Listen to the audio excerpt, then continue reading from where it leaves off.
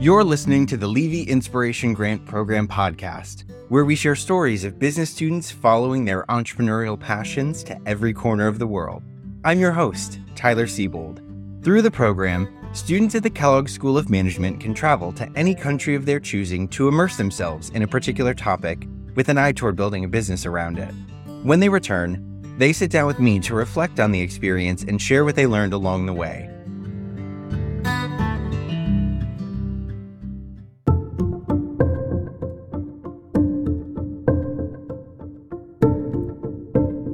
During their time at Kellogg, students are introduced to countless topics and technologies that they haven't encountered before. For Julia Ha and Mohit Patel, mini-grid and microgrid electricity was one such topic. After coming to Kellogg, I learned about this investment fund that primarily invests in developing countries and that they are making investments in microgrid in many African countries and that it was making a huge impact in those countries.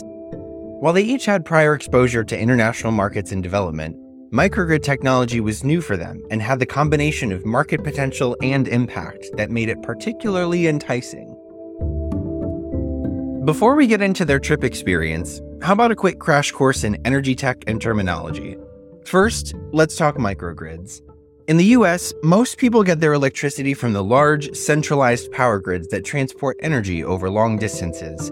This electricity is generated using a multitude of sources, including nuclear, fossil fuel, coal, and renewable sources like wind and solar, among others. Mini and microgrid technology, on the other hand, are smaller, localized systems that serve a more confined footprint. As an example, microgrids are gaining popularity among US school districts and college campuses as a way to address costs, build resilience from power grid fluctuations, and reduce carbon dioxide emissions.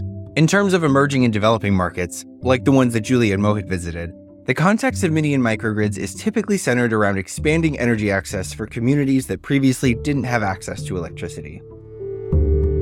Another phrase that you'll hear a few times throughout this episode is productive use of electricity. While there are a few definitions of this term with different degrees of specificity, in general, productive use refers to electricity that is used for income-generating activities, such as manufacturing or agriculture.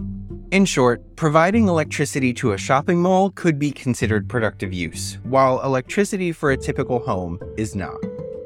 Learning about microgrid technology set Julia and Mohit down a course of exploration that eventually took them on an inspiration grant trip to Kenya and Ethiopia.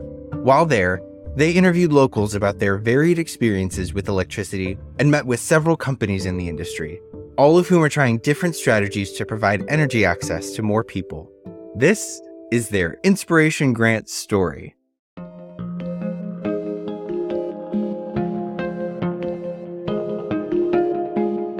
So for me, I worked in Nigeria for 3.5 years and in Ghana for 6 months.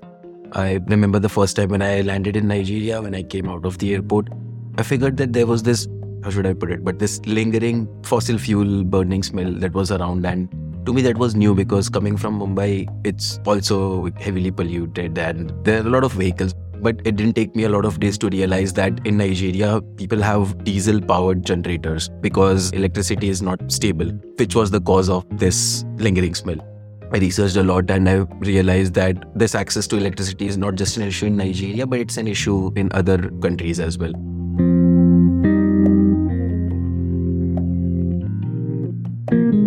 I remember this one time I was in a city in Nigeria, Abuja, and I'd asked one of my colleagues to stay back because we had some steep targets. And she came to me with this unusual request if I could help her drop to her place. I agreed, and when I went there, I realized that the entire neighborhood was in darkness, and she told me that they do not have electricity after 7 p.m. That's when I realized that living in the city center, I took access to electricity for granted, and that's when I realized that this was actually an issue.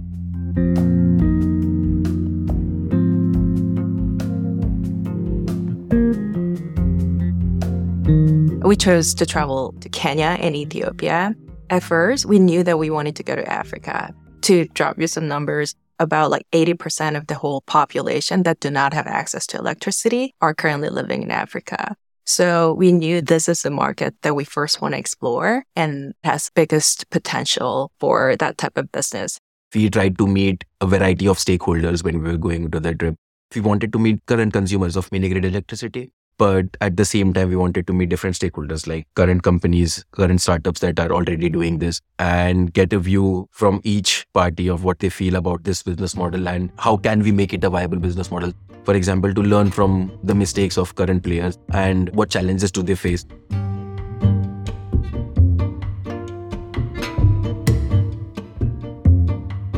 When we were there, we were trying to get as many perspectives on this power problem as possible. So we tried to talk to the local people there because they're going to be our end user of the electricity.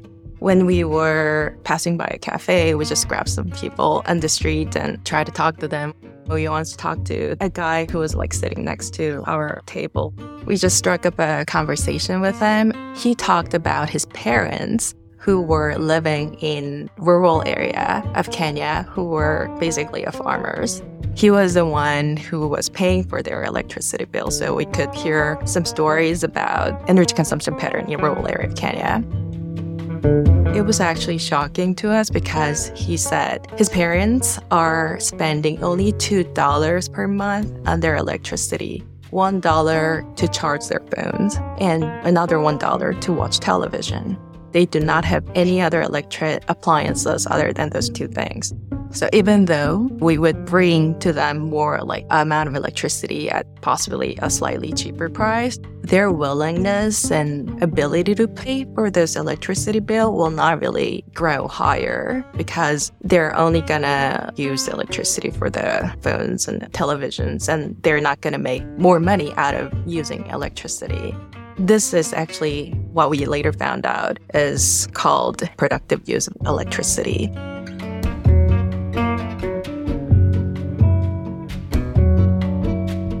We also interviewed this girl from the company called PowerGen. It is largest company in African countries in the power industry. And she said, actually, it is really difficult to make a profit out of microgrid business because there's no productive use. She said, actually, there is no private company that is actually making profit out of this business just yet. The segment that they're making profit out of is C&I, commercial and industrial. The way that they can generate profit out of this business is to put power generator and microgrid besides manufacturer facilities or shopping malls, something that can actually generate some income out of using this electricity.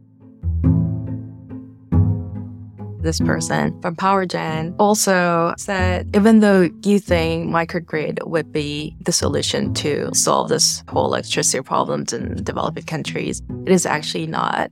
What is really important is the mixture of various solutions, especially when it comes to energy market. So there are some areas in the country that is more appropriate to provide electricity with just larger scale, national grid system. Whereas there are some areas that microgrid is more efficient.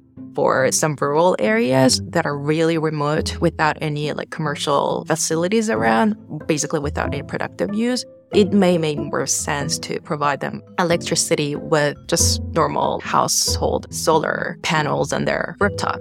She said there's no one perfect right solution that can address this whole problem. You should just really consider the mixture of various solutions when you approach this problem.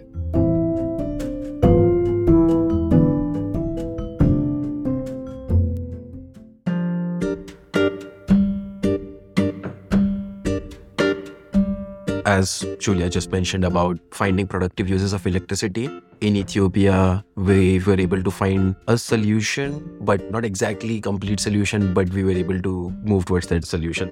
So in Ethiopia, we met Human or Humanitarian Energy. It's a company that's backed by Mercy Corps, a nonprofit from the US. They are working on providing electricity to refugee camps in Ethiopia. For them, the unit economics works slightly differently. They divide their customers into two parts. One are anchor customers and the other ones are regular customers. For example, millers of grains, they make productive use of this electricity and they can pay a premium for this. But at the same time, these millers are around the refugee camps. These refugee camps, while they are not making productive use of this electricity, they are able to pay for it. quite honestly, those refugee camps are necessary because you need a larger population of people to achieve economies of scale, while at the same time having these anchor customers so that you can have that profitability. So we came up with this new challenge that now we have to find people who need electricity, and at the same time we need to have those anchor customers around those regular customers who can pay a premium for that electricity because they're making productive use of that electricity. And by doing that, we can solve the problem that we discovered in Kenya.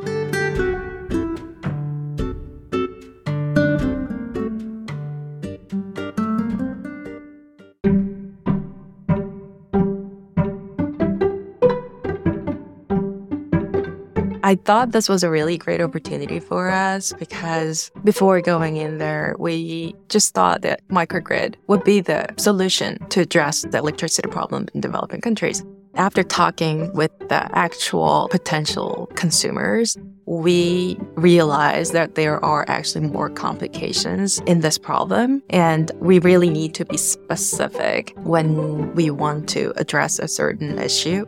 I am planning to keep studying and keep finding ways to solve the problem electricity market in developing countries. I understand the situation better than before in order for a private company to actually be successful in this business while making an impact. And that's not easy. While we went in thinking that the challenge would be access to electricity, now we have to think about how we could help them make use of that electricity in a productive way so that they can pay for it. It's important to close that loop because without doing that, investors would be putting in investment with a lower probability of success. So working on the second piece of the puzzle is really important for us. We need to now research and find out how we can solve that second piece of the problem, which in turn will make our business model more viable.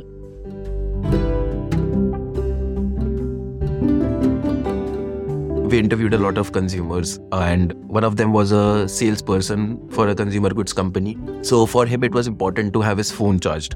He would say that he'd have to keep his phone at some shop, charge it, and then pay for that. Oftentimes, he was not able to charge it at his place because he was living slightly away from the city center, and at night, many times there wouldn't be electricity. He had to come to the shop business the next day, get his phone charged so that it would work. Which was shocking because phone is something that he needs for his working, and if he has to meet his targets, which will eventually lead to better incentives and higher earnings, he needs his phone charged. But that basic access to electricity isn't there. So that really stuck with us. One big takeaway for us was that when you're looking for problems, there's one thing about doing secondary research and then figuring out a problem and thinking of a solution. There's another thing to actually go to the place and see the problem by yourself, because that's when you realize the disconnect between what you initially thought and what is actually on ground. By doing that, you will be able to redirect your efforts in the right direction. So if you have a problem, make sure you see the problem firsthand rather than just reading it off the internet. And by doing that, you'll be able to give a more customized solution that will actually solve problems. It's about talking to them and knowing what they need rather than just assuming.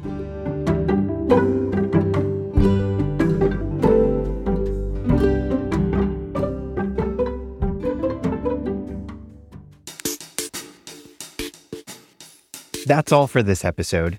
As a heads up, we'll be taking a break for the month of December, but we'll be back in January with new episodes and stories, so stay tuned then. The Levy Inspiration Grant Program is made possible through the generous support of Larry and Carol Levy and is managed by the Entrepreneurship Program at the Kellogg School of Management at Northwestern University. To learn more about the Levy Inspiration Grant Program and other ways we support student entrepreneurs, visit our website at kell.gg/entrepreneurship. That's kell.gg/entrepreneurship. I'm your host, Tyler Siebold. Thanks for listening.